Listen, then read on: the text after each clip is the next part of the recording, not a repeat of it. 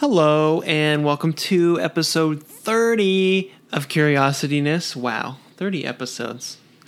I am the host, Travis DeRose, and we're back from the winter break. I took a little break and didn't release some episodes because I wanted a vacation. But this episode is fun. I have on Richard Rattay, who is the author of Don't Make Me Pull Over, An Informal History of the Family Road Trip. And his book and this interview are just super, super fun and interesting because we just kind of reminisce and talk about, the golden age of the road trip and everything like that, and talk about roadside attractions and all this fun stuff.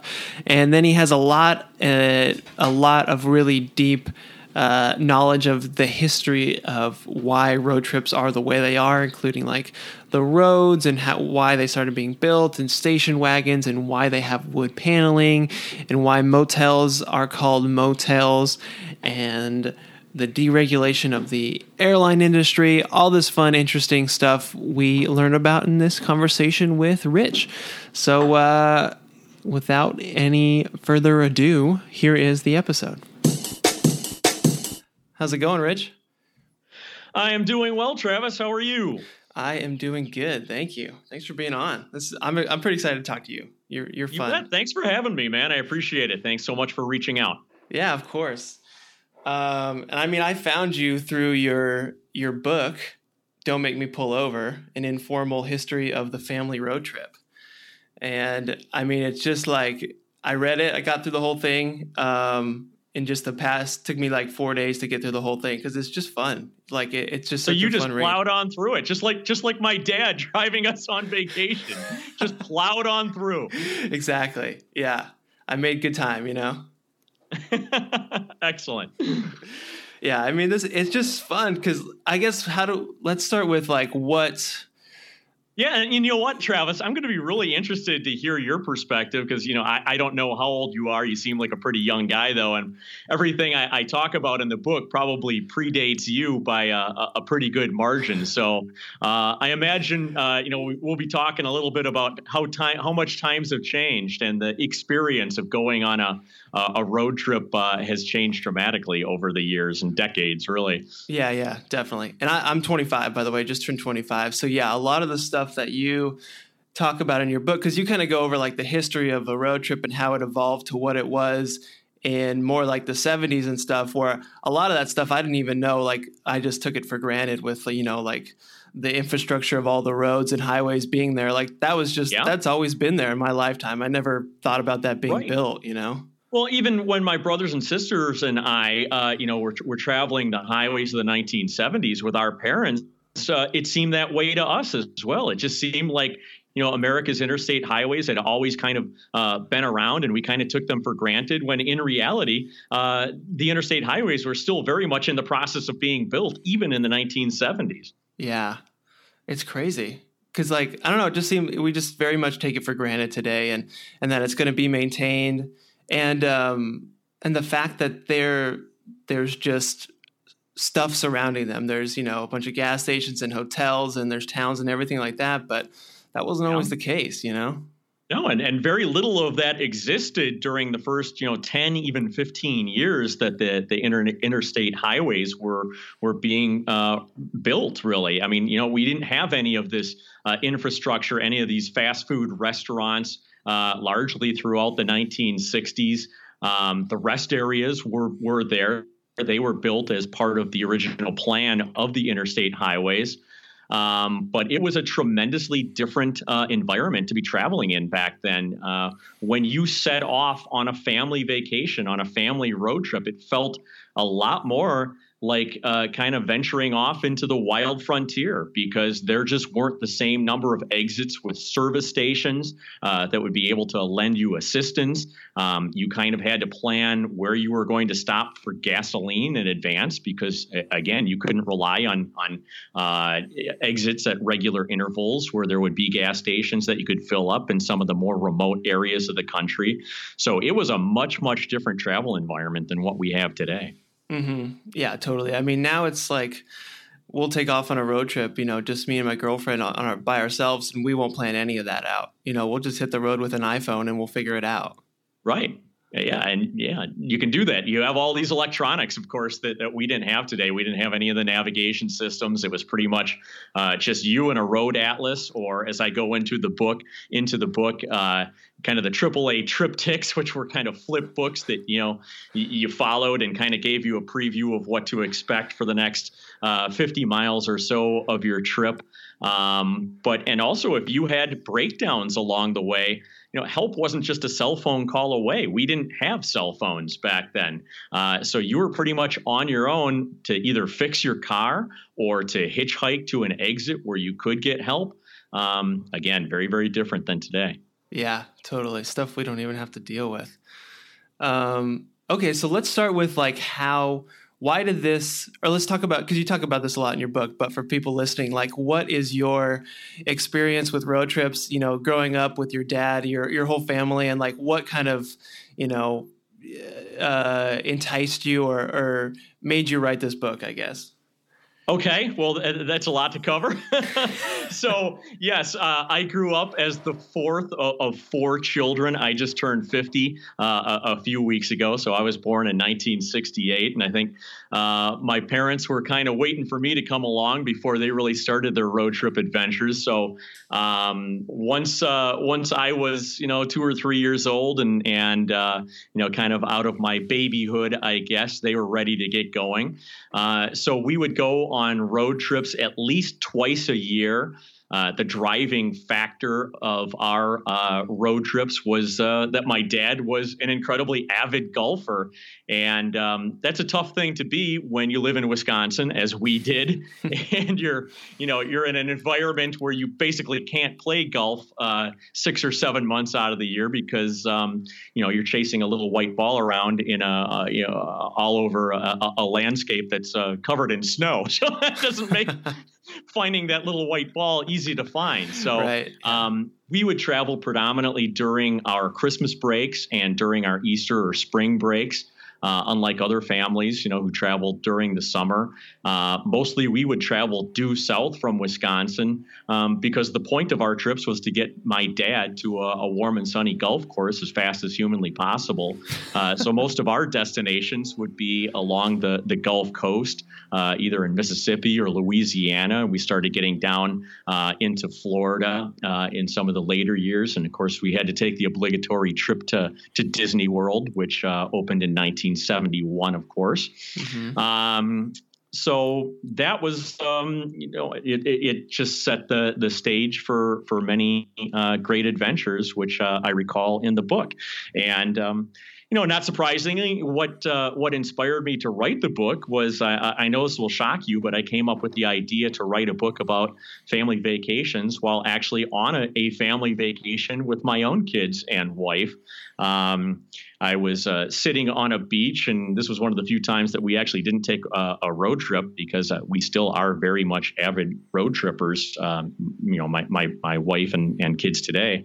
But I was sitting on a beach, and I looked over at my own kids who were 6 and 8 years old at the time, and got back to thinking what my life was like growing up, traveling the highways of the 1970s with my parents and with my siblings. And I suddenly realized how profound those road trips that we would take together, how profound experiences those really were. They gave me many of my favorite childhood memories. They broadened my horizons in so many different ways, just getting out and seeing different areas of the country, trying different foods, hearing the different ways that people talked, especially, traveling to the deep South like we did so often. That was a much different experience and environment than what we had in Wisconsin, where I was growing up. Mm-hmm. But really what those road trips did is they strengthened my relationships with my parents and with my siblings in so many ways. Spending all those long hours together, traveling together, I think they really set us up to have great relationships for a lifetime. And even today, even though my brothers and sister were all very, very different people in very different careers, we have a very close bond, and I credit it to those long hours that we spent together in the cars, traveling while growing up. But at the same time that I realized how profound those experiences and how much of an impact those travel experiences had on my life, I also realized how little I really knew about how they came to be. I mean, I really didn't know how America got its roads and its interstate highways. I didn't understand why American families at that time weren't flying everywhere, of course, like we do so often today. I didn't know how we got things like drive-through windows or fuzzbusters or 8-track tape decks or any of those great devices that, kind of played into the road trip experience at that time.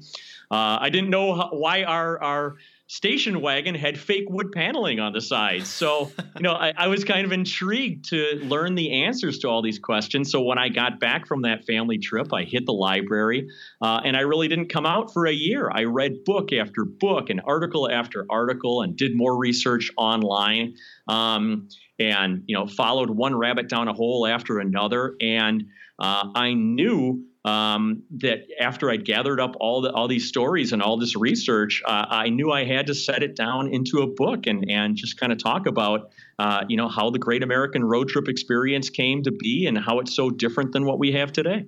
Right. Yeah. I mean, I love that you go over all the history of that stuff because it's something I just never really thought of.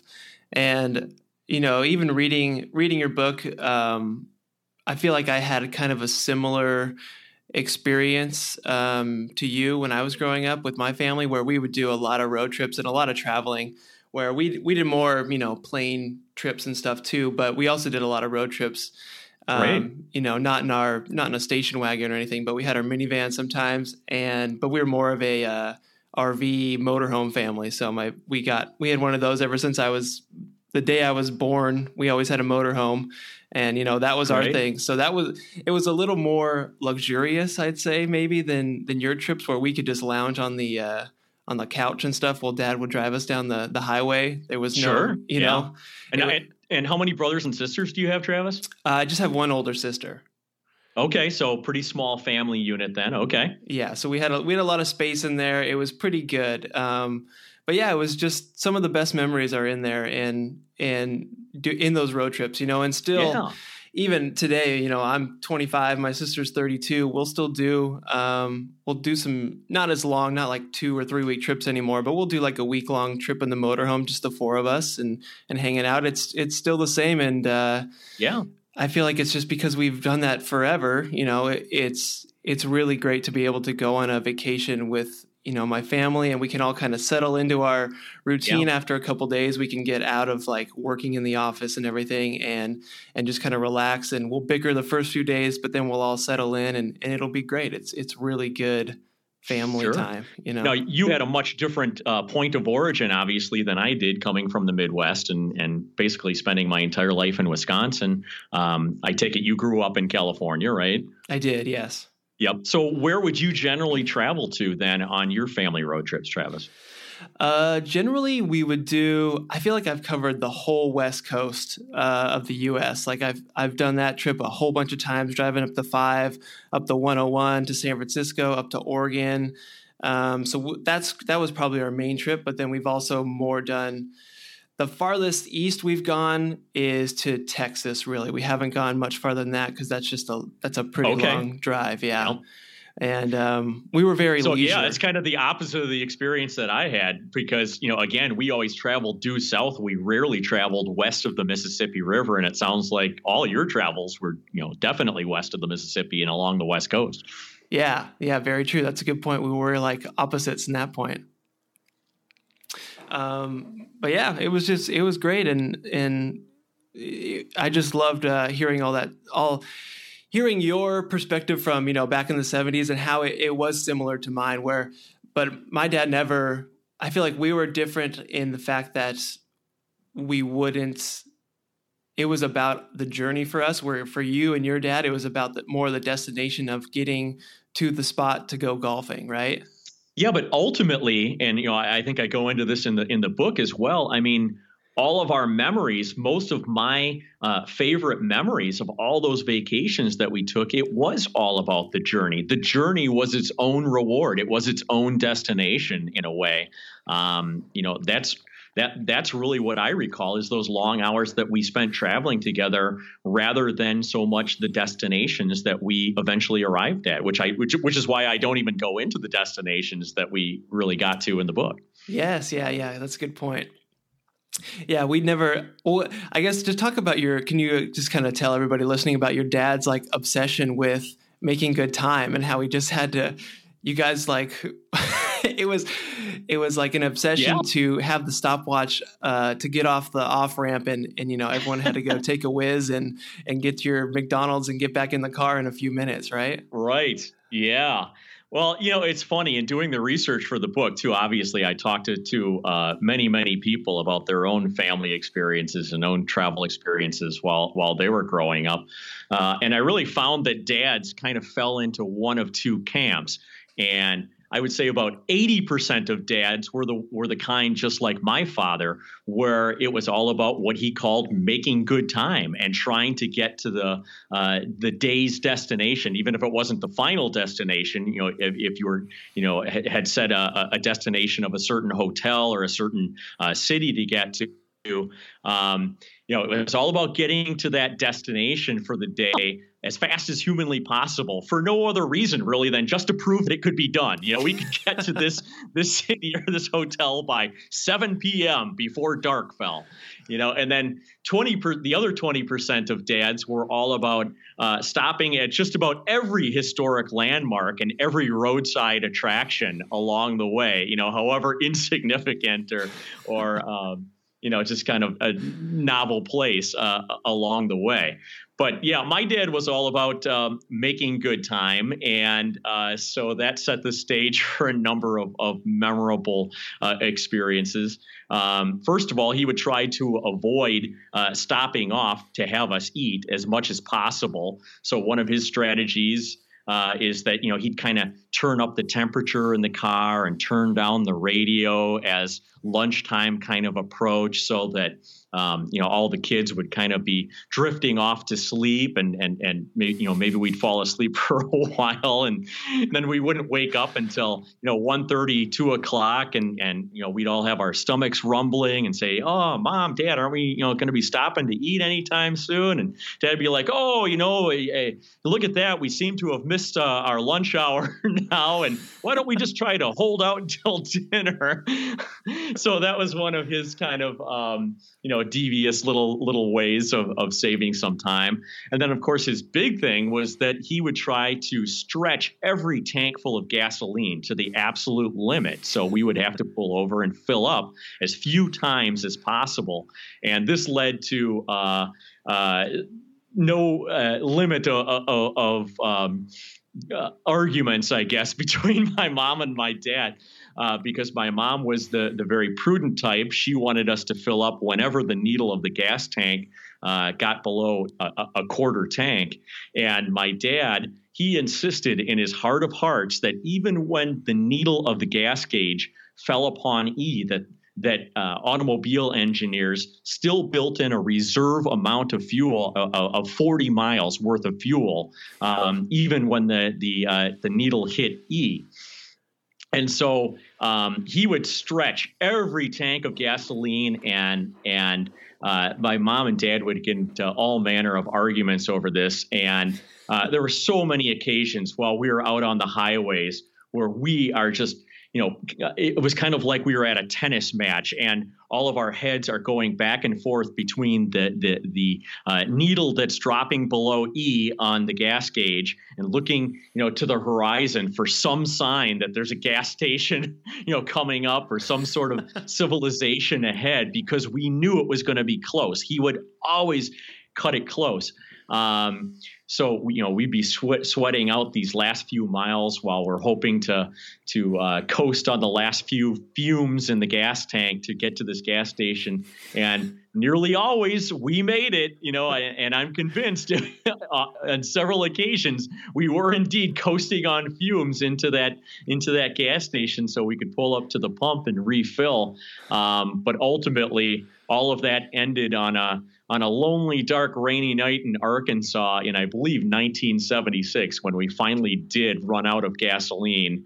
And My dad, of course, he lost power steering, and he kind of had to guide the car over to the side of the road without power steering, and all the lights went off, and he had to actually hitchhike, pulled up his collar, started walking, put out his thumb. I think he did eventually get picked up about a half mile down the road. And about an hour later, he shows up back at the car with 2 cans of gasoline. He convinced a tow truck driver at a service station he found to give him a lift back. And he had 2 full gasoline cans full of gas to get us going again. And forever after that, there was never any argument. And we always refueled, when my mom wanted, right when the needle got on a quarter tank. But wow, so that was it. That it just happened once, and then he kind of learned his lesson, huh? Well, he had no ammunition to fight back with against my mom after that, because she could always bring up the time in Arkansas that we ran out of gasoline, and she, of course, never wanted it to happen again. So now that you've, been through that and experienced both sides of it, so where do you land on that today? Are you down to below the E line, or are you safe with it? No, I think I learned from my dad's experiences and approach to the matter. And I talked about the 2 different types of dads, the majority group always being the ones that wanted to make good time. I fall into the minority. I love to stop at all the interesting little roadside attractions that you encounter along the way on a family road trip. And I just think oftentimes those are what make a road trip most memorable. Mm-hmm. Yeah, very much. I totally agree with that. And we sort of split this a bit, where we're like, what we'll tend to do on our trips is we'll pick, kind of an end destination for our motorhome trip of where we want to get to. Like we want to get to White Sands, New Mexico, or something like that. Mm-hmm. And we'll just kind of, on the way there, we'll just kind of take the highways and just kind of do it in a 2-day trip, just breeze through as fast as we can, and just take notes of like things that we see along the road that might be cool to check out on the way back, and things like that. And then just get there real quick, and then slowly kind of work our way back home, where then we'll nice. Yeah, that's an interesting approach to it. So you kind of did a little bit of advanced scouting on the way out, and then you could kind of plan your stops for the journey back. Exactly. Yes, very true.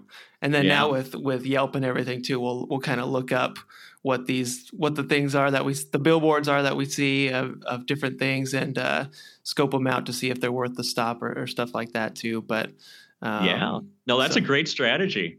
I know on a recent trip that I took my kids and wife out to our first time heading out to Mount Rushmore, doing the quintessential American road trip from the Midwest out to Mount Rushmore. And Mount Rushmore, it was great as a final destination. It lived up to our expectations and everything. But it was really the stops along the way that made that trip probably my favorite road trip that I've ever taken. So that was a rare trip where we rented an RV instead of taking our own family car. And I had to pick up the RV in Illinois to the south of us here. And then we traveled due west from there, and we stopped off at the Field of Dreams, where they filmed the movie, the famous Kevin Costner movie. And it's still maintained pretty much exactly as it appears in the movie. And my son and I are big baseball fans, so that was a magical experience to go and see the actual Field of Dreams, as it's kind of cut out of cornfields, in Iowa, and right next to that iconic house where the movie was shot. A little bit west of there, we stopped off in Clear Lake, Iowa, and the Surf Ballroom, which was the venue that was the scene that it was the last venue that Buddy Holly and Richie Valens and the Big Bopper played at before they boarded an airplane at a nearby airfield, and of course crashed. And we lost all 3 of those great musicians on the day the music died. So we got to see that venue, and that's still preserved pretty much as it was, on the evening that Buddy Holly last played it. So that was a pretty cool place. We stopped off at the Minuteman Missile Museum along I-70 in South Dakota, which was fascinating. They still have the actual Minuteman missiles in their silos, exactly as they would have been during the height of the Cold War. That was fascinating to We stopped at the Badlands, and we stopped at Wall Drug, which is still today probably America's most popular roadside attraction. We did all these things on the way to Mount Rushmore, and it was those stops that I think made that trip the memorable experience that it turned out to be. Mm-hmm, totally. What was that? The last one you said, Wall Drug or something? Wall Drug, yeah. You might have seen the bumper stickers on many of the cars on the highways. Have you been to Wall Drug? And I stopped at Wall Drug. It started as just a pharmacy out in the middle of nowhere, essentially, in Wall, South Dakota. And their big promotion that they became famous for, I believe they started advertising it as early as the 1930s, was free ice water. Because you're traveling on this highway through South Dakota, and there's literally no place else to stop for miles and miles around in all directions. But they became famous by putting up billboard after billboard with this promotion of free ice water. And so for anyone heading west, particularly out of the Midwest, this became a very popular place to stop at. And if you stop there today, it's grown essentially into this huge, almost a mega mall complex where they have, 10 different restaurants and ice cream stands, and there's art stores there, and there's all sorts of manners of knickknacks. And they have, over the years, they've acquired all these oversized sculptures, I guess, that were once known as people attractors, like from the old Route 66. So they'll have, these huge dinosaurs that are, from the 1950s and whatnot that are kind of partially mechanized. And, just about anything you could ever dream of seeing, they pretty much have it at Wall Drug. I believe, the statistics are very informally kept on these things, but I believe that Wall Drug is one of the most attended and visited roadside attractions in all of America. Wow. Yeah, that stuff is just it's so goofy and stuff, but it's so fun. I love that. Just stopping at those places and finding those things along the side of the road. It's so exciting. And especially when places go all out with their billboards and, they'll mark it like 100 miles away, 97 miles away, they'll mark it the whole way. That's great. I love that. Right. And of course, that's the secret of the thing in, what's the name of it? Not Grand Canyon, Arizona, but something like that. But it's another one of those places where for miles around in every highway leading into this small city in Arizona, they're talking about, have you seen the thing? Have you experienced the thing? And I believe there's more than 250 billboards scattered on the highways that people pass. And so, it almost breaks you down over time. Like, okay, all right, I know about the thing. Once we get there, you almost feel obligated to stop, right? Yes, and, totally. Of course, the thing is basically just it's a glorified gas station with this thing housed in a building in back. And I'm not going to give away the secret, but I'm not sure. I'm not sure it lives up to the hype that that is used to promote it. Yes, yeah. I've been there a couple years ago. We got to kind of experience that where we had no idea that the thing even existed or what it was, but we just kept driving and seeing the billboards. Been there. Yes, I've been to that one. So that was exciting when I read about that in your book. Yeah, that was that was fun.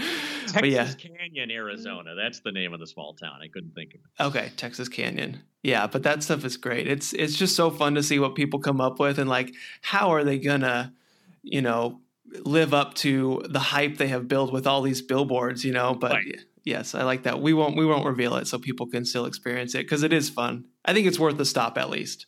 Absolutely. If nothing else, just to take a couple of selfies of you and the thing, something to post on Facebook or on Twitter these days.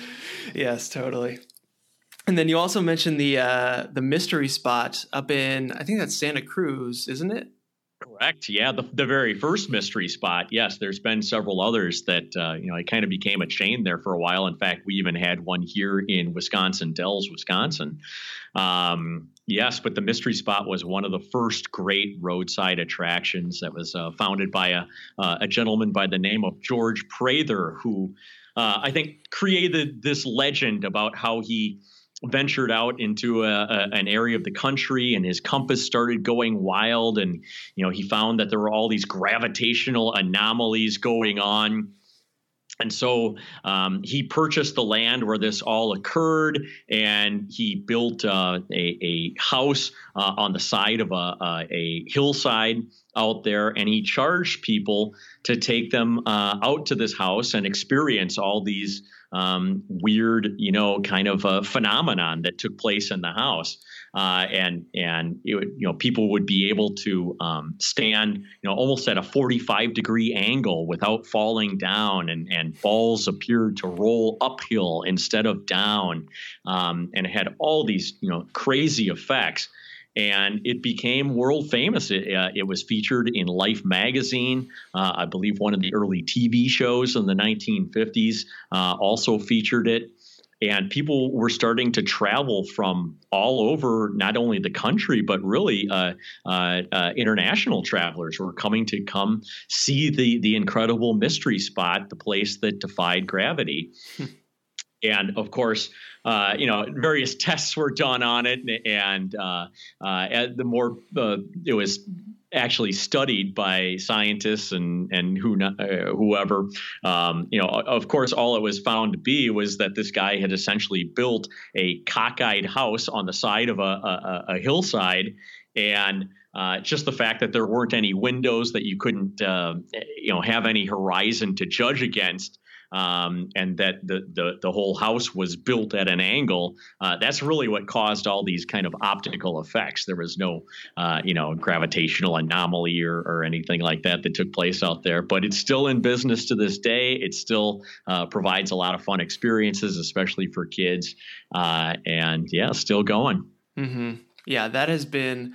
I've driven by there so many times, but I've never gotten to stop. It's been like my white whale, where we'll drive by and my parents, I'll beg my parents to stop, and they'll say, we got to get going. We'll stop on the way back.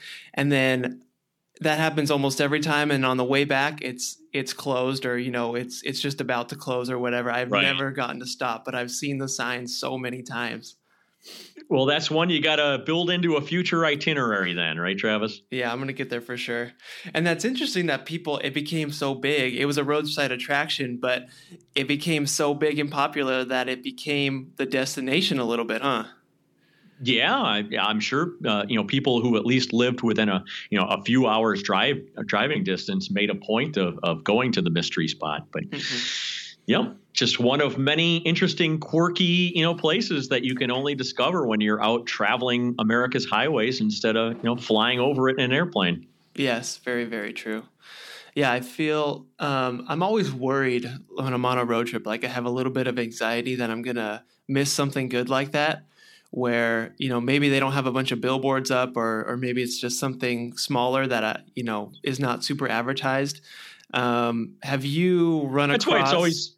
Yeah, go ahead. It's always good to do a little bit of advanced research then, about some of the interesting places that you can find along the route that you plan to travel. I find that's a good strategy even today. Yes, totally. So have you found any, I know Yelp's good. I use Yelp a lot for finding that kind of stuff, but have you found any specifically good resources in your travels or your, studying about this that have a lot of roadside attractions or anything like that? Well, I got to tell you, Travis, I'm kind of a History Channel and Travel Channel junkie. So a lot of these places that I discovered are on, some of these great shows that, like the Destination Truth shows with Josh Gates, and the Mysteries at the Museum with Don Wildman, and some of the other shows that you can see on the Travel Channel. So I'm just kind of able to draw on a good knowledge base that I've built up over the years by being kind of a junkie of watching these shows, and they kind of stick in my mind. Like, oh yeah, if I'm ever in, in Minnesota, I should stop off and see that Runestone Museum, which actually happened to us while we were out on a trip just a few years ago. And that Runestone Museum. It's a fascinating story. It's a runestone that was dug up in Minnesota. It was a wind blew over a tree, and this large stone with ancient markings on it was trapped in the roots of this tree, and they cleaned it up. And what it appeared to be was a land claim that was set forth by Viking explorers who had gone that far into America's interior, I believe as early as the early 1400s or late 1300s, something like that. But it basically proved that there were Western people here earlier than Columbus. And so they keep this special stone housed at this museum, along with some other interesting artifacts that appear to prove that Vikings had explored the interior of the country. And it was just something that I became aware of, and I saw the sign for Alexandria, Minnesota, while we were cruising past on the highway, and it just stuck out in my mind that, oh yeah, that's where that one museum is, I think. And then we got on the TripAdvisor or Yelp or whatever, and found, oh yeah, that indeed it's it's just right down the road. And so we were able to stop off and visit that museum, and it made for a memorable stop. My kids loved it. Nice. Yeah, like learning about that stuff is so great. And I don't know if you've heard, if you're familiar with Huell Hauser in California's Gold, but that's kind of more of a local California KCET show. But yeah, he does similar stuff to that, where he'll focus on, he only does California stuff, and he'll find just the weirdest things. Like he did a full, half-hour episode on a road called ZZYZX or something, and why it was named that and stuff. And he'll just go into such detail, and he's so excited about everything. So he's passed away now, but if anyone hasn't seen California's Gold and they live in California, I highly, highly recommend it, because that's one of the best shows with Huell Hauser to find little like fun roadside attractions and stuff like that. I just super love that. So yeah, no, that sounds great. It is very, very good stuff.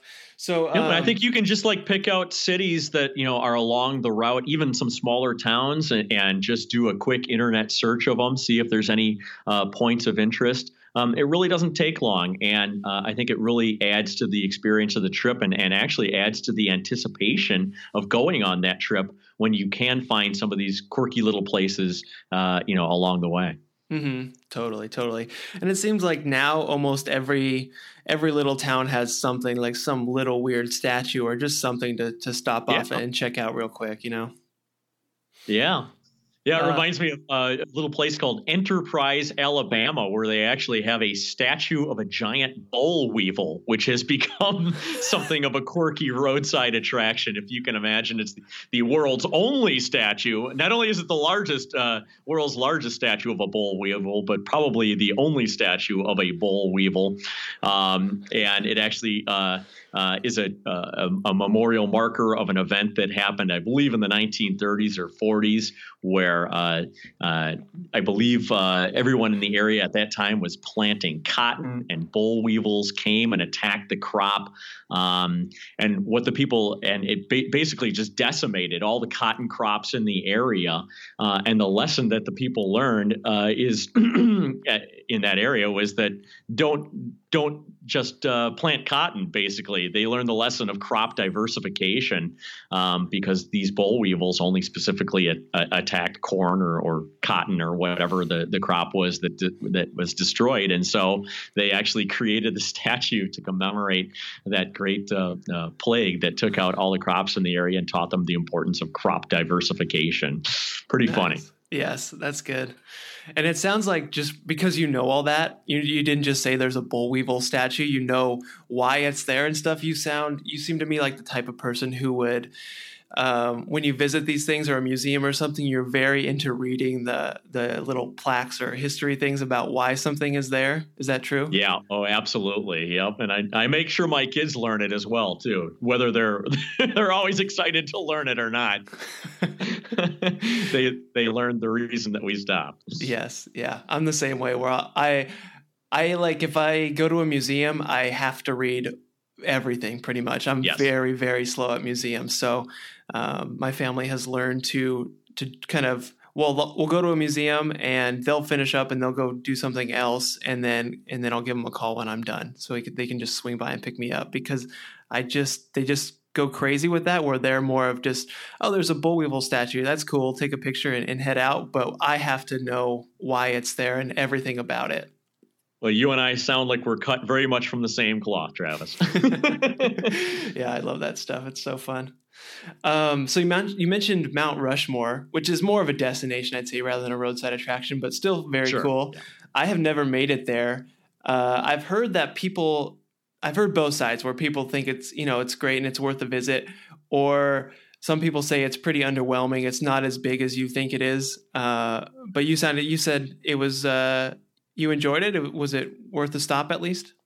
Yes. And as I'd heard in advance and experienced when I was there in person, I think what really brought it home was, I believe, every Sunday night, they do a special nighttime showing of they kind of explain the history of it and whatnot.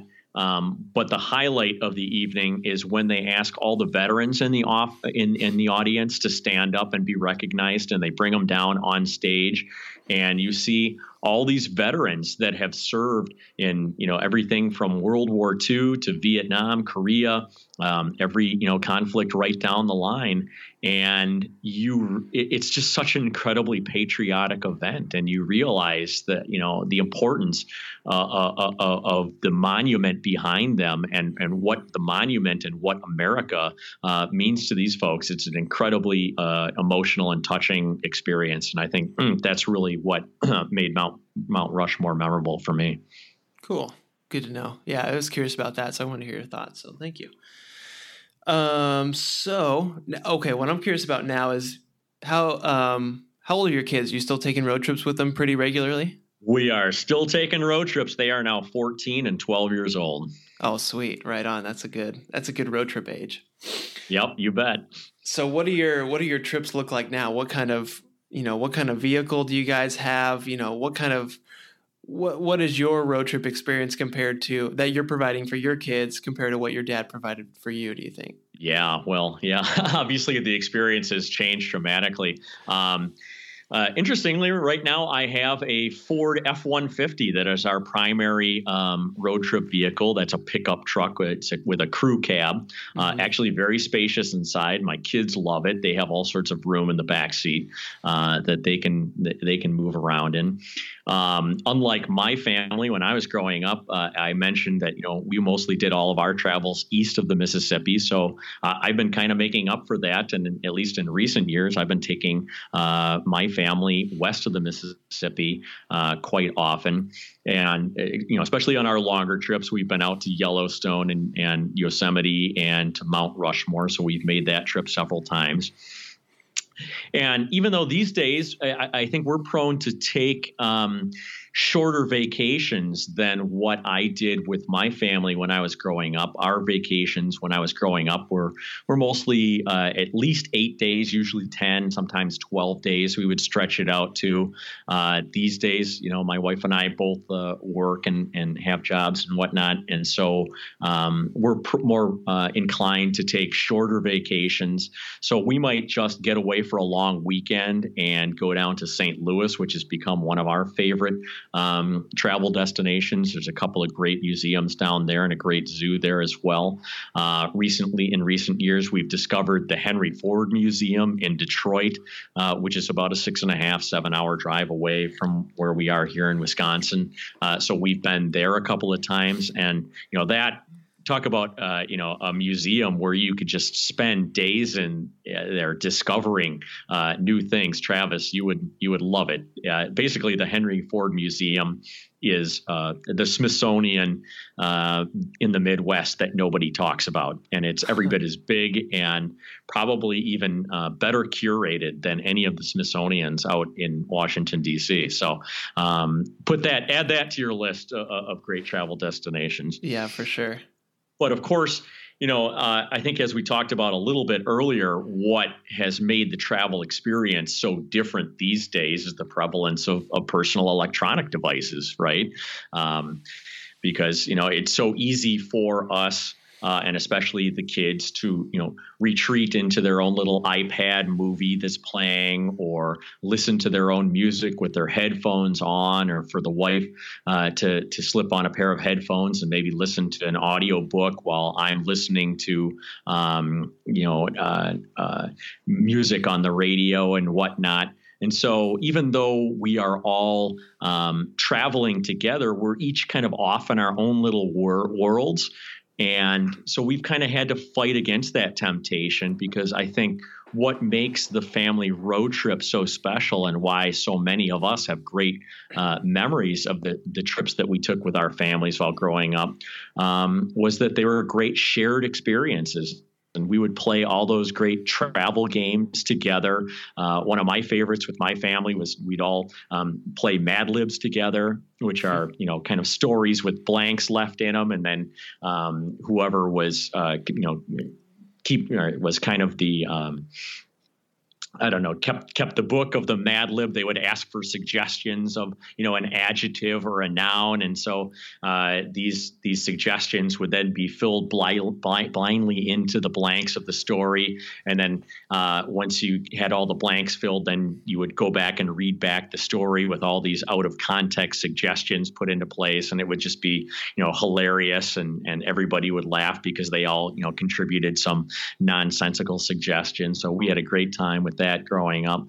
And then, of course, stopping off at some of these great roadside attractions, and just maybe overcoming some obstacles along the way. If you had a mechanical breakdown, like I had an older brother that was fantastic at fixing cars, and so he would always wind up jerry-rigging some solution to whatever mechanical failure happened to us along the way. But it was in sharing all these experiences, all these games, overcoming all these obstacles together, that's really what made those family road trip experiences so memorable. And so today, when we have all these electronic devices, we have to kind of make a point of setting them to the side, and making time to spend that quality time together, and not just getting wrapped up in our own little media and own little worlds. Mm-hmm, totally.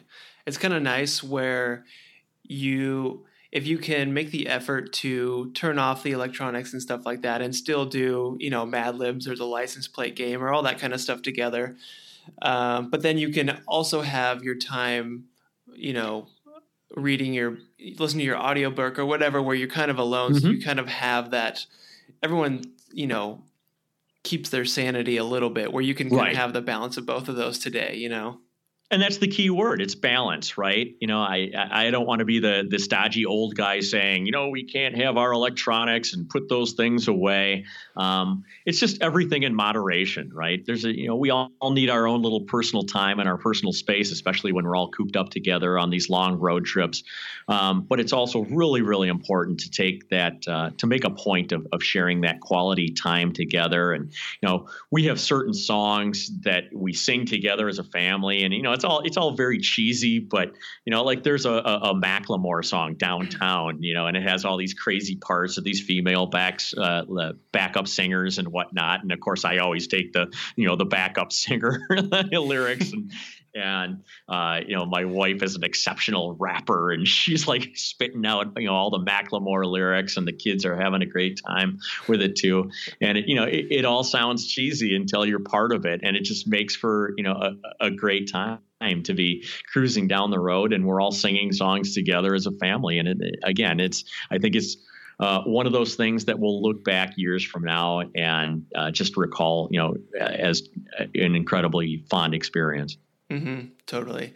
Yeah, where we'll watch Family Vacation with Chevy Chase, and it's like him and his wife are singing in the front seat, and it's just like so cheesy, and it seems horrible. But when you're actually kind of experiencing it and on the road trip and doing all that stuff, it's pretty fun, and it's fun to be a part of it. Absolutely. And, that's the kind of stuff that you will never be able to do when you get on an airplane, right? That would be weird to sing songs. Or if you did, yeah, I guess you could do it, but people would definitely give you the side eye. Yes, yeah, very true. Oh, that's funny. Yeah, we have, we've had this for probably 6 years or 7 years now, but I feel like now my dad bought the ultimate road trip car. It's a Ford Flex, and that thing is just, oh man, it's great. It's kind of like not really an SUV. It's really big, but it's not like elevated like an SUV. It's kind of lower to the ground, almost station wagon-y, but bigger. Absolutely. And they even have that retro look. Many of them, do where they have kind of that 60s look with all the aluminum siding on the outside, and they're all chromed up. But yeah, I took a hard look at Ford Flexes before I bought my present vehicle. The thing that tipped the scales to me towards the pickup truck is I also have two large dogs, and so with the pickup truck, I'm able to put two kennels back there, and that keeps all the hair and the smell, of course, of the dogs outside the cabin. But yes, I can see why a Ford Flex would make an ideal road trip vehicle. Yeah, it's great. It has like a built-in fridge in the center console, and the back seats are heated. It's pretty luxurious. We're very lucky in that thing. Yeah. So you mentioned your dogs. Do you bring your dogs on your road trips with you? No, I've never been that daring yet. And as hard as it is for me to leave them behind, because I actually work out of my house, and I'm around my dogs just about every minute of the day. I take them for a trip to the dog park every day, and I even cite them as my co-authors for all of my books, because sometimes I'm just looking for a little inspiration, and I'll look over at one of them and, something seems to pop into my head. So I give them credit for the idea. Nice. But no, we usually drop the dogs off at a local kennel where I know that they're going to be, taken good care of, and that kind of frees us up as a family to kind of just go have a nice family experience without having to worry about taking care of the dogs as well. Mm-hmm. Yeah, they're fun to have around, but it's just tough to, you can't bring them into everywhere and everything like that. They're just they're tough to bring on the road, I guess. Yep. And dogs are very much creatures of routine. They do not like to be knocked off their routine. And of course, when you go on a family trip, it's anything but routine, right? Every day is an adventure. So I'm not sure that they would enjoy it that much either. Yes. Yeah, very true. Okay. You mentioned this a while ago, but I wanted to talk about the wood paneling on station wagons and everything like that. And you mentioned this in your book, but where did that even come from? Because today it just seems, they're cool on the old Woodies and stuff of, the old, Fords and everything like right. that. But a station wagon with some fake wood on it just seems like so ridiculous. Like, who would think of that? But now it's, so go ahead. I'd love to hear about that. It's kind of an homage to the real roots of station wagons, which is also hinted at, of course, in their name, station wagons. How did station wagons begin? They were actually wagons that were used around stations at the turn of the 1800s going into the 1900s. So at that time, of course, automobiles were just coming out. Trains were really the most common form or mode of long distance transportation. People, and anytime you had to cross the country or get to a distant city, you did so by train. But what was still needed at that time was some sort of vehicle to get passengers and their huge travel trunks from their homes to the train station, where, of course, they'd be loaded onto the trains. And that's where, excuse me, that's where station wagons kind of filled in. Of course, originally it was done by big horse carriages, but then as vehicles started getting more popular, of course, people started realizing the utility of motorized vehicles for this purpose. So what handymen would do, there weren't any station wagons that were being mass produced by the early car companies at that time. But what handymen would do is they'd buy cars, especially like Model Ts, and they would hack off the metal body, the standard metal body of the Model T right behind the windshield, and then they would recreate a body entirely of wood so that it would accommodate passengers, in a rear seat, and then in the rear cargo area, it would be a long cargo space big enough to accommodate these huge travel trunks that were so common at the time.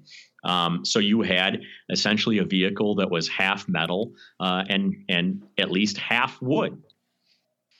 Yeah, and these became they became incredibly popular vehicles. Obviously, any kind of company that had to make deliveries realized the utility of them.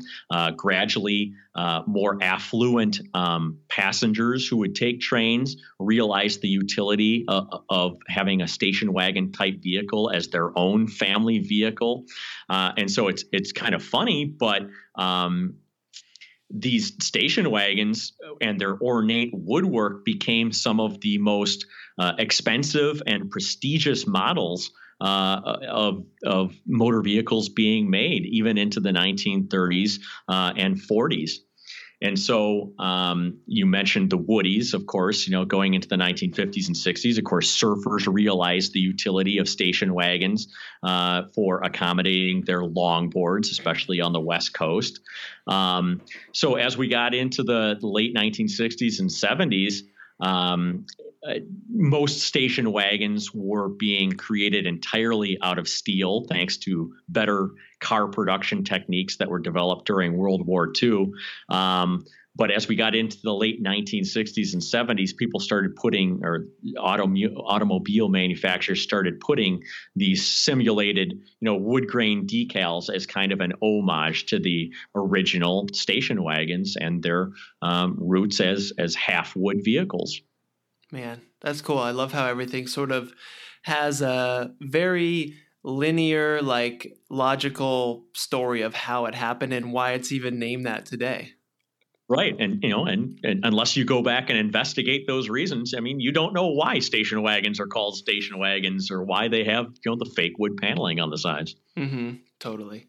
And it's even today, every once in a while that fake wood paneling resurfaces on minivan designs or on, Grand Cherokees and what have you. And that all, speaks to the roots of station wagons. Yeah, totally. It seems to never fully go away. It always tries to make a little bit of a comeback. Right. And then what was I going to add? Oh, it kind of reminds me of the, kind of how motels came into be, which you talk about in your book, about how it's literally the word motel comes from squishing together the word motor and hotel. Right. Originally, of course, there were no motels along the early highways of America, and people would simply pull their car over as it got to be dark, and they came across a nice scenic place to spend the night, and they would simply sleep in their cars or pull a small tent out of the trunk of their car and set up camp anywhere they cared to, basically at the side of the road. And that was a phenomenon known as auto camping, and that became very popular in the 1920s and 30s. But people who had property along the highways, we got pretty tired after a while of people basically squatting on their property at night and squatting in the bushes in the morning and having to clean up, after these people had moved on. But municipalities still wanted to attract the business of these travelers, and so they would set up municipally owned public campsites right outside of town where people could pull their car over and spend the night. And they offered just very, very spare amenities, maybe a water pump or a central gazebo where people could gather at night. So they were very, very just basic accommodations. And entrepreneurs took a look at some of these municipal campsites and thought, well, we can improve on that. So they started building small cabins that at least offered a bed where travelers could lay their head at night, and maybe there was a stove so that they could be kept warm, especially in some of the areas of the country that were a little bit cooler. And so these started getting to be more popular with travelers, and so it was just kind of a gradual evolution of catering more and more to the needs and desires of people of travelers out on the road. And motels. Really what happened, it was two entrepreneurs that were the genesis of motels. One was Charles Kemmons Wilson, the founder of Holiday Inn, and the other was Marion Isbell, who became the founder of the Ramada Inns. And these guys, it was very interesting that there were many parallels in their upbringing. They were actually both raised in Memphis, Tennessee. Both had lost their parents at an early age, and they kind of became self-made men. Charles Kemmons Wilson was 50 years old when he had a family and wanted to set off from Memphis, Tennessee, and take them all to Washington, D.C. And even though he was a millionaire already at this time, he made a lot of money in the construction business. It says a lot that instead of loading his family onto an airplane, he loaded them all up into I believe he had an Oldsmobile without air conditioning, and they set off from Memphis to go to Washington, D.C., and they found that many of the accommodations that were available at that time were just completely unsatisfactory for anyone traveling with kids. Especially, I think he had at least 4, if not five kids. And at some of these places, he would even be charged extra for each one of his additional kids. So he might be charged $4 just as a room rate, and then an additional $2 per kid that was traveling with him. And this just frustrated him to no end. And so he declared upon coming back from that trip at that time that he was going to start a hotel chain, still known as hotels at that time, that was specifically catered to the needs of families that wanted to travel across America. And that became kind of the foundation of Holiday Inn. And so he came out with a first location in Memphis. It was incredibly successful. It had all the trappings that we come to associate with Holiday Inn, the green and gold colors, the huge marquee sign, which became known as the Great Sign, which was inspired by Kemmons Wilson's background in the movie business. So that's why it kind of looked like a movie marquee. And, it offered clean, comfortable, basic accommodations with a color TV, a pool that became obviously very popular with families. And it became a tremendous success. And so Kemmons Wilson just started building more and more of these Holiday Inns along highways, and became one of the first of America's really great trains, along with Howard Johnson's. Mm-hmm. Yeah, and it is totally something that when you're on the road traveling, where it's extremely nice and convenient to be able to rely on a brand name chain right. type of hotel or motel where it's going to be up to a certain level of cleanliness and That's right. nice enough. There's going to be a certain amount of amenities and stuff where you're not gambling on what you're going to get every night. That was the secret of the chains, is because people knew what to expect. It was a taste of the familiar in unfamiliar places, right? You knew what to expect when you stopped off at a Holiday Inn to spend the night. You knew what to expect when you went to a McDonald's for a meal. A Big Mac in Milwaukee tasted the same as a Big Mac in Memphis. So especially when families were traveling with kids, you don't want surprises, right? You want to sometimes just have that known quantity that's going to be waiting for you. You know the kind of food that you're going to get. The price that you're going to pay.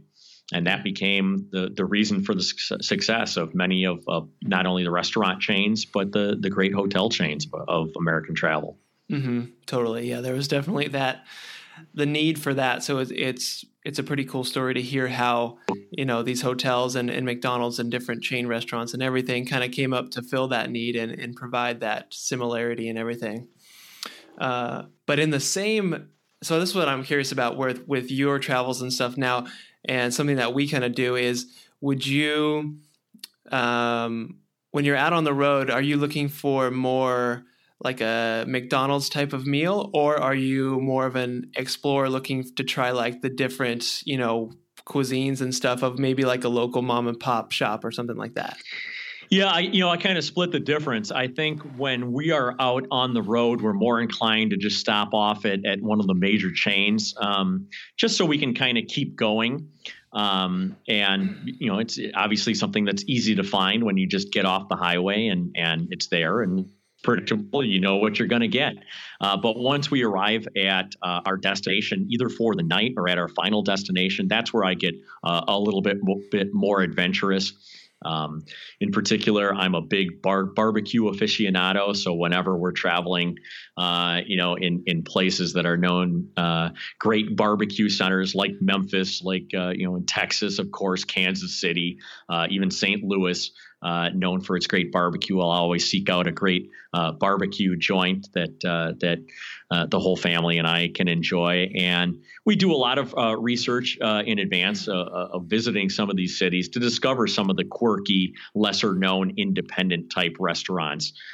So it's really at those destinations that I get more adventurous. When I'm just out on the road, then it's whatever we find along the way. Mm-hmm. Totally. Yeah, that makes sense. I'm pretty similar to you, where I love finding those, one-off little places that have just like incredible reviews and are kind of a whole experience to go visit and stuff. I love finding that stuff, but it's the same where, especially towards the end of the trip, I feel like for instance, I was in, this was an abroad trip, but I went to Iceland for 2 weeks, and at the end, nice. Yeah, it was a really fun trip. But at the, we were just kind of road tripping around Iceland, and trying all their different stuff. It's not like they really have a lot of chain foods there, but they do have a bit. And man, just the last night, we're like, there was a Pizza Hut in Reykjavik, and we're like, we just got to get Pizza Hut. We need it. Yeah. Yeah. Yeah, absolutely. I get it. Sometimes, you've had enough adventure and you just want a good old fashioned taste of America again, right? So you just want to get that classic American burger or pizza like you guys did. I've been there myself. Mm-hmm. Yes, very, very true. And something that's in your book that I found really interesting that I had no idea about was that how, kind of the history of roads being built and everything, even before cars existed, roads were being built. But the first ones were built by private companies. They weren't even really publicly funded or anything. Correct. Yeah. And that was, all the old, what are called turnpikes, predominantly in the Northeast and up and down the East Coast, especially. America was a very young country, and it had a lot of things that it wanted to build and not a whole lot of money to do it. So America's early public resources went to building more things like schools and government buildings and things of that nature. And public roads were not a high priority. So the very first roads were demanded mostly by farmers. They were called King's Roads. Obviously, farmers were in the outlying areas of cities, and they needed reliable roads in order for them to be able to bring their produce to market. And so there was some initial public funding through local cities to improve the first roads. But really, the first main travel roads to expedite commerce were these turnpikes that were built by private corporations. And a pike was essentially a spiked gate that stopped travelers along it. And in order for that pike to be turned, you had to pay a toll. You paid a certain amount of money, and whoever was the keeper at the pike would turn the pike, allowing you to travel on to either the destination that you were headed or to the next turnpike that would stop you along the way. And that's where we got the term turnpike. So I believe the first turnpike was built in 1795 by a private corporation between the cities of Philadelphia and Lancaster in Pennsylvania. And it became profitable, and so others were built, to similarly turn a profit like that company did. The first publicly funded road didn't come along until decades later, and Thomas Jefferson was kind of the driving force behind that. Of course, he lived out in his estate at Monticello, and he got extremely frustrated with the condition of roads between where he lived and Washington, D.C. And so he became very much a proponent for public funding of roads to expedite travel. And so it was largely through his efforts that the first road was included as part of the not only provided for the founding of the state of Ohio, but a means to get there from Washington, D.C. and the East Coast. And that was a road that became known as the National Road. And so that was the first really improved, basically engineered road. And when I say engineered at that time, it means that, they kind of cleared out a trench. It was a road that was in places 30 feet and in other places up to 60 feet wide. It was filled with crushed stone so that it had at least a little foundational pavement there to make travel better for especially wagons and carriages. And so that became the first publicly funded road. But really, America did not get serious about road building until the late 1800s, and the impetus behind it wasn't the evolution, or it wasn't the first automobiles. It was actually bicycles. Became the reason that many of the early roads were built. There was a tremendous bicycling craze that began in the 1880s and 1890s, and that was due to the invention of what became known as the safety bicycle.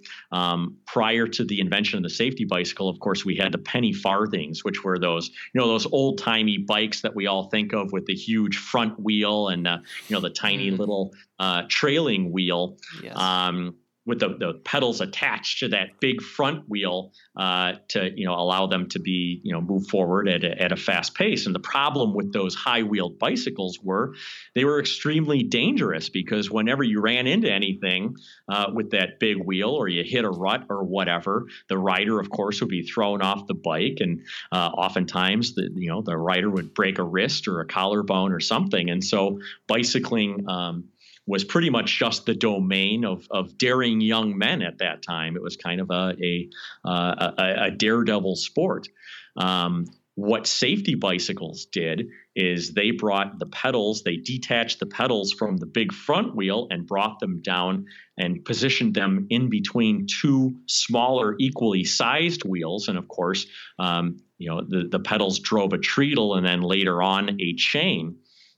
And really what this design did is it democratized bicycles so that they were allowed to be ridden by women and children and people of all ages. And this inspired a tremendous bicycling craze.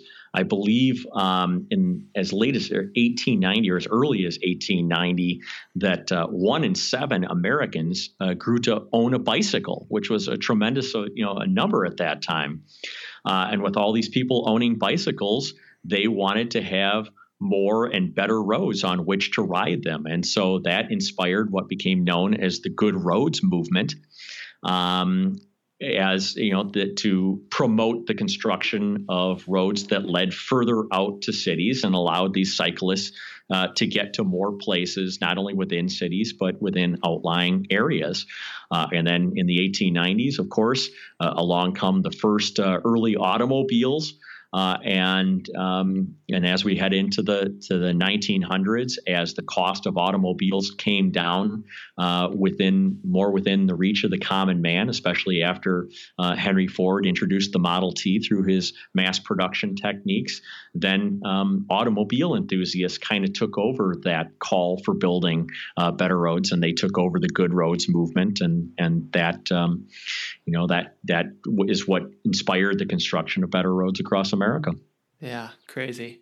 It's very interesting that because I think most people, myself included, would just assume that it was, the mass adoption of cars that would spark the building of a bunch of new roads, but it wasn't. It was bikes, and then cars just kind of maybe boosted it more and took it into the next level. But I find that very interesting.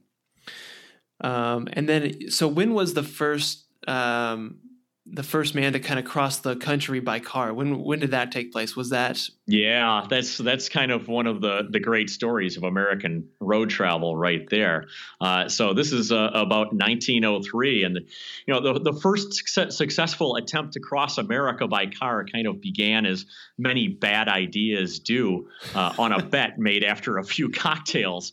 So the story involves a 31-year-old doctor by the name of Horatio Jackson, who was actually from Vermont, but he took a vacation. He was out vacationing on the West Coast in San Francisco in 1903, along with his young bride. I believe he was recovering from a mild bout of tuberculosis.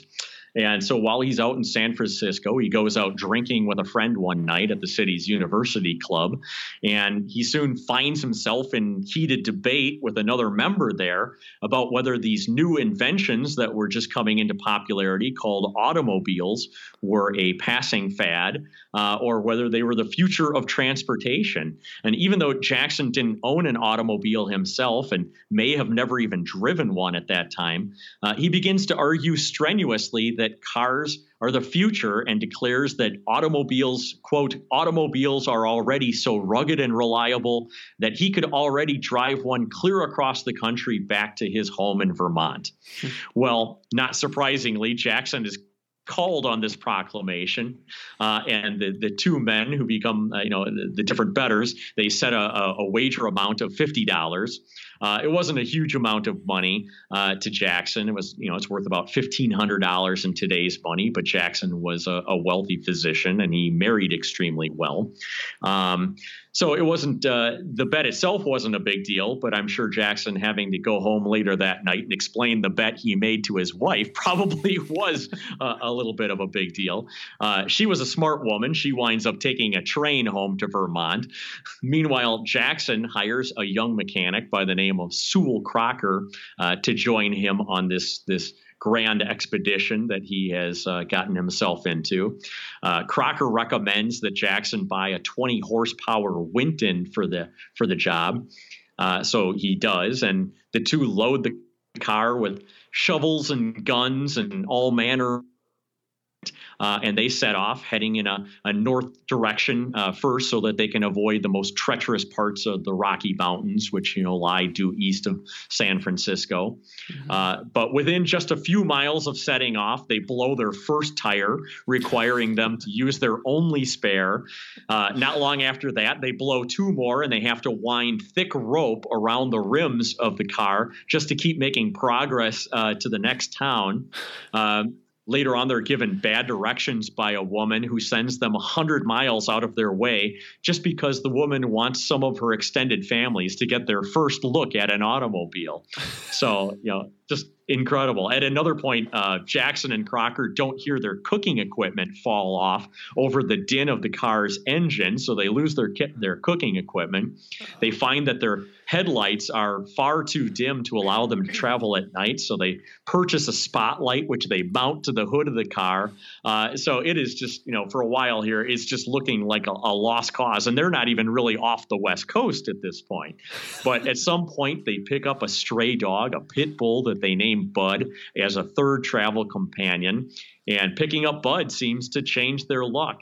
And they even have Bud outfitted with his own pair of glass driving goggles to protect his eyes, because they found that his eyes are getting all teared up as they're crossing the arid salt flats of Utah. Well, word starts getting out to the press, and the press began turning up at every city that the trio stops at along the way, and they take pictures, and these get published in the papers. And it's not long before Crocker and Jackson and Butt are all national celebrities, and people start following along on their adventures in the paper. And by the time that the trio gets across the Mississippi River and gets to the eastern side, the roads begin to improve. And finally, they roll into New York City and Times Square, where they are greeted as heroes by throngs of the public. And all it took was 63 days, about 2 full months, to complete the first transcontinental crossing of America. Man, that's such a fun story.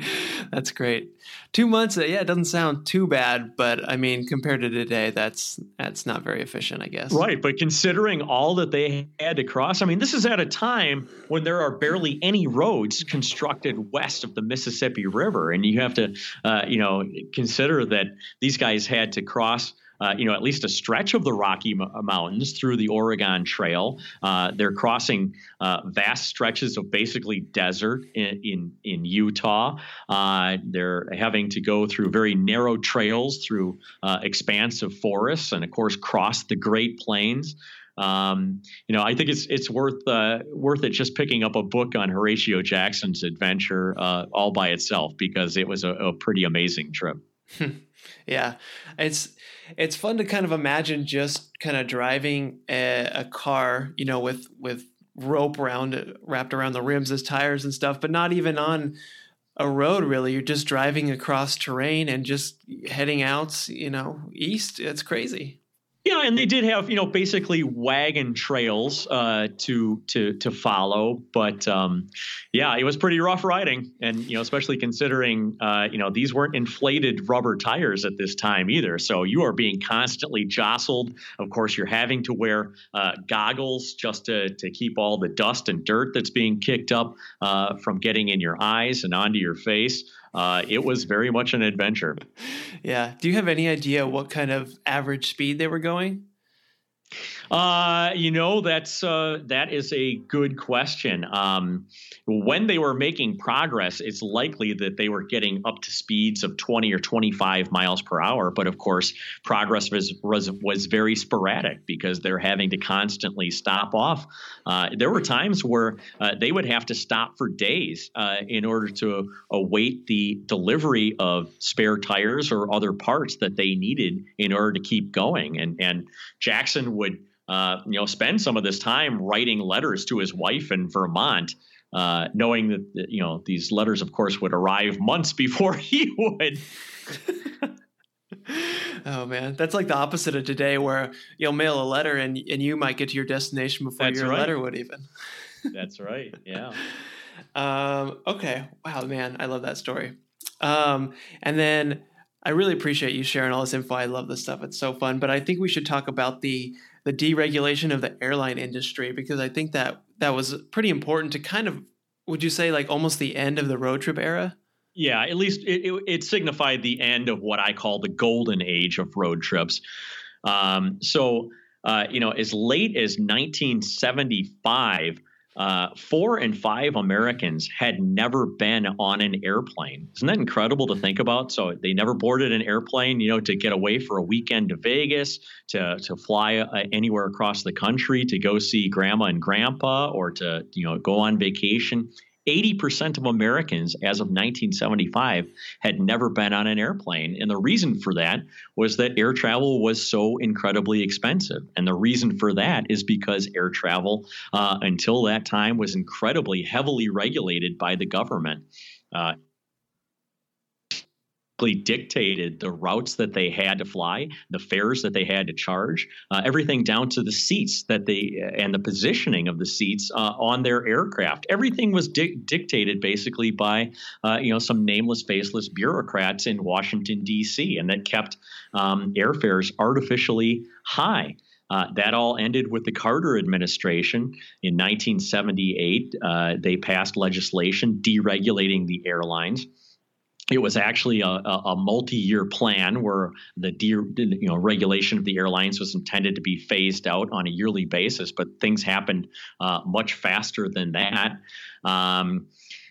Because so much more competition between airlines arose in the market, and it basically got to be a competition of trying to attract flyers by offering the lowest possible airfares and improving service in just about every way possible, from having stewardesses at the time wear mini skirts and trying to woo male business passengers that way. Of course, better aircraft were coming out at the time, but it was just in the span of just a couple years between 1978 and really like 1981, 82, that airfares plummeted. And so families across America, including mine, got on an airplane for the first time to take their family trip. And of course, it was, an amazing experience. Whereas, before being able to get on an airplane, it took you days to arrive at a destination. Now it just took a few hours. And so it was an incredibly different and enticing experience to eliminate that long, arduous journey that it once took, between your home and the place that you intended to travel to. Between 1975 and 1985, 100 million additional air tickets were sold. So that just goes to show, how popular air travel became, basically just within a matter of a few years. And so people started parking their cars at the airport and boarding airplanes instead of using those cars to travel to their final destinations. And, even though it always made economic sense, especially for larger families who would have to buy a number of air tickets. It always made some sense for some families to keep traveling by car, but it really dealt a fatal blow to road trips in general. Mm-hmm, totally. And yeah, very much so. But I think it's nice today how we still have the road trip. You can still take a road trip and, all these roadside attractions still exist and everything. And you could take the smaller roads and go through the small towns and see all that. But you also have the option to, travel quickly on an airplane and just get to your destination, or, take a freeway and just kind of travel over everything really quick, Yep. But there's a lot of evidence to show now, just in recent years, that millennials in particular are turning back to the road trips as an option for them in far greater numbers. In 2015, 22% of all American vacations were taken by car. Just the following year, 2016, that figure went up to 39%.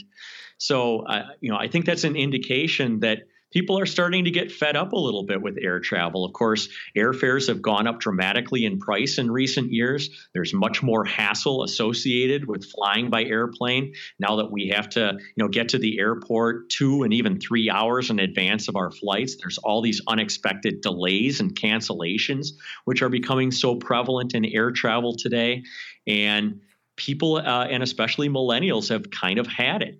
So they are coming back and realizing the practical benefits of road travel. In fact, they cite the number one reason among millennials now for traveling by car is so that they can be in control of their travel experience. They determine the time that they want to leave each morning. They determine where they want to stop along the way. These are all things that you can't do when you're, traveling by airplane.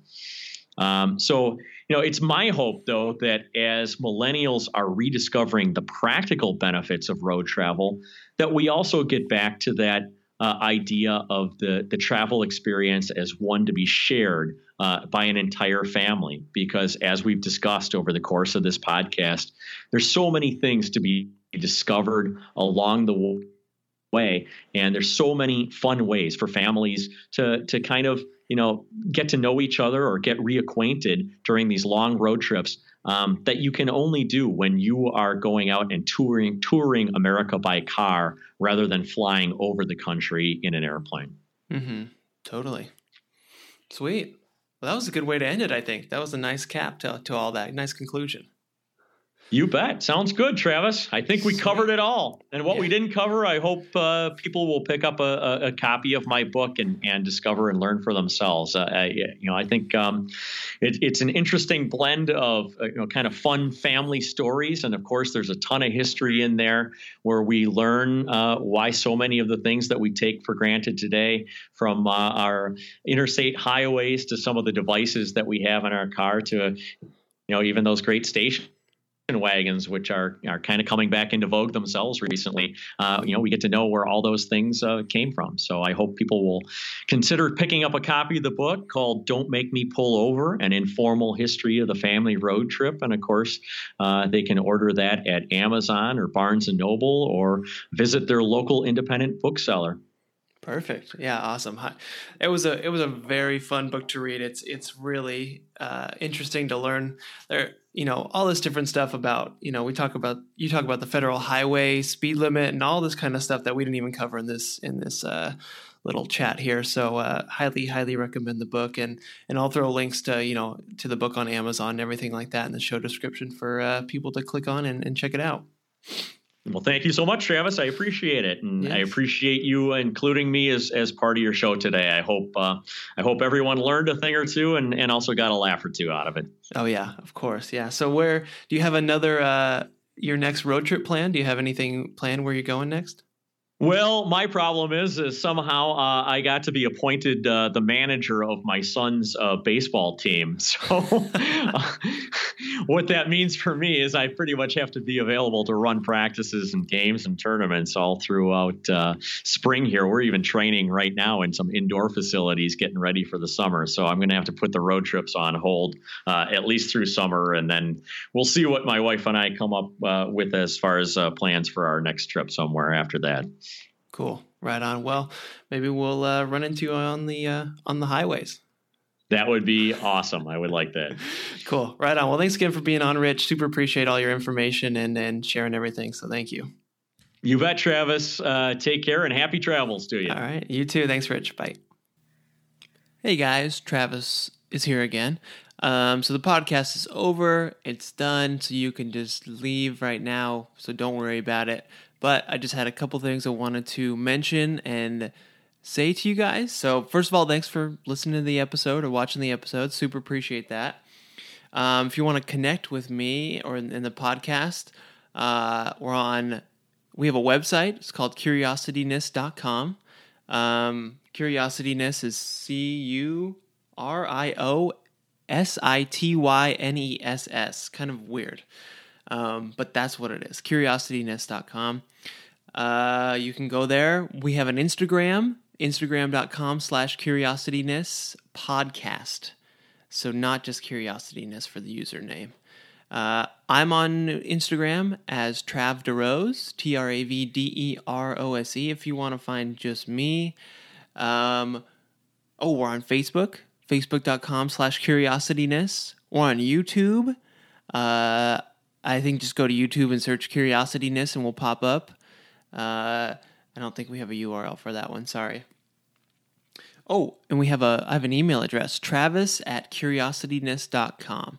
So if you want to email me, give me your thoughts on the show, suggestions, tips, maybe like a suggestion for a guest who could come on, maybe yourself or somebody that who might be interested or you would like to hear on the podcast, let me know about that stuff. I would love to hear that.